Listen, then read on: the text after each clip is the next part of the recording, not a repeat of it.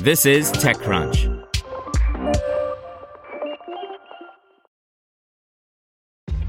This episode is brought to you by ShipStation. You know, some things take a lot of work, like sending little robots to far-off distant planets. And just as that's challenging, so too is running a successful e-commerce business, especially when there's so much to do. So I want to introduce you all to ShipStation.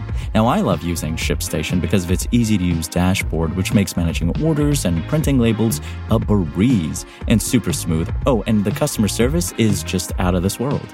It's exactly what you need to help grow your business. Sign up for your free 60-day trial at shipstation.com/technews. That's shipstation.com/technews.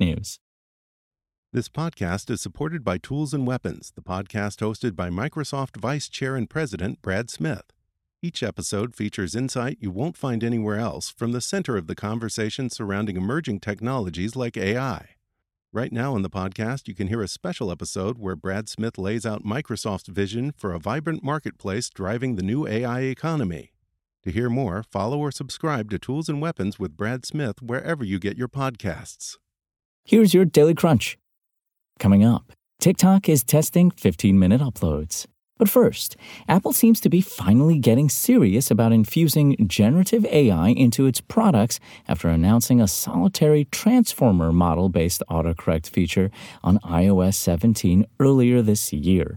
The company has shared several job opportunities listing specific needs for generative AI in the last few weeks.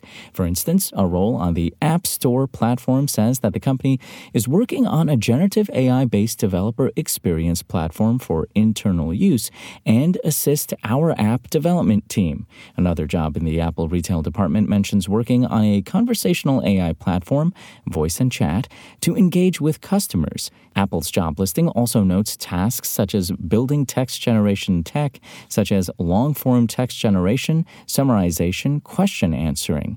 There have been reports about Apple developing its own Apple GPT, but the company hasn't really deployed anything for consumers yet.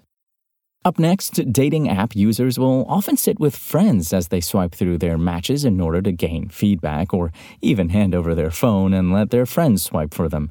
Now, that real-life experience is becoming a part of Tinder's product as the company has introduced a new feature called Tinder Matchmaker, which is out now where users can invite their friends, including non-Tinder users, to view and suggest potential matches. The idea, the company explains, is to allow Tinder users to learn who their friends or even their family members think would be a good match for them, and it's inspired by Tinder user data. According to a survey the company commissioned, more than 75% of singles said they discuss their dating life with their friends multiple times per month. But the matchmaker doesn't have control over the experience in terms of actually swiping left or right on the individual profiles as they would if you handed over your phone. Instead, the Tinder users themselves will be the ones who ultimately decide if they want to match or send someone a like, just like in real life. And TikTok is testing the ability for users to upload 15-minute videos. The company confirmed to TechCrunch on Monday. The social media giant said the new upload limit is being tested in select regions with a limited group of users, but declined to share specifics. The new option increases the video upload limit on the app from 10 minutes to 15 minutes.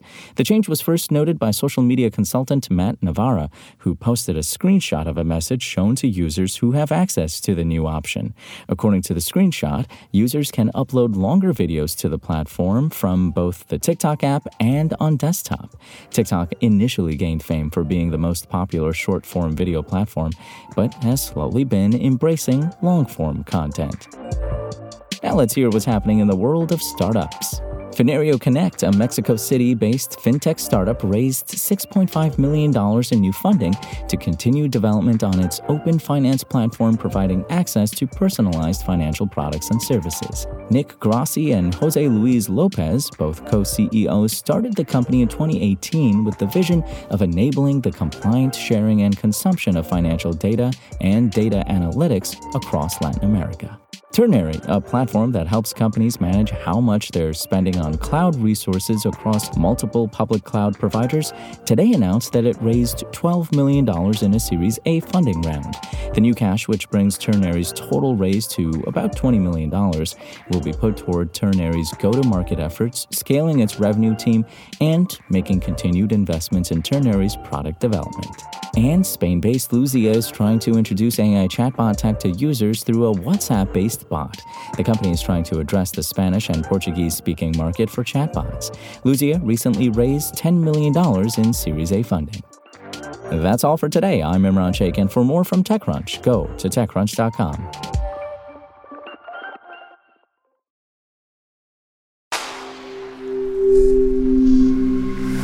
Spoken Layer. Want to learn how you can make smarter decisions with your money? Well, I've got the podcast for you. I'm Sean Piles, and I host NerdWallet's Smart Money Podcast. Our show features our team of nerds, personal finance experts in credit cards, banking, investing, and more. And they'll help you make the most of your money while cutting through the clutter and misinformation in today's world of personal finance. You'll get clarity on strategies to help you build your wealth, invest wisely, shop for financial products, and plan for major life events. Listen to NerdWallet's Smart Money Podcast wherever you get your podcasts.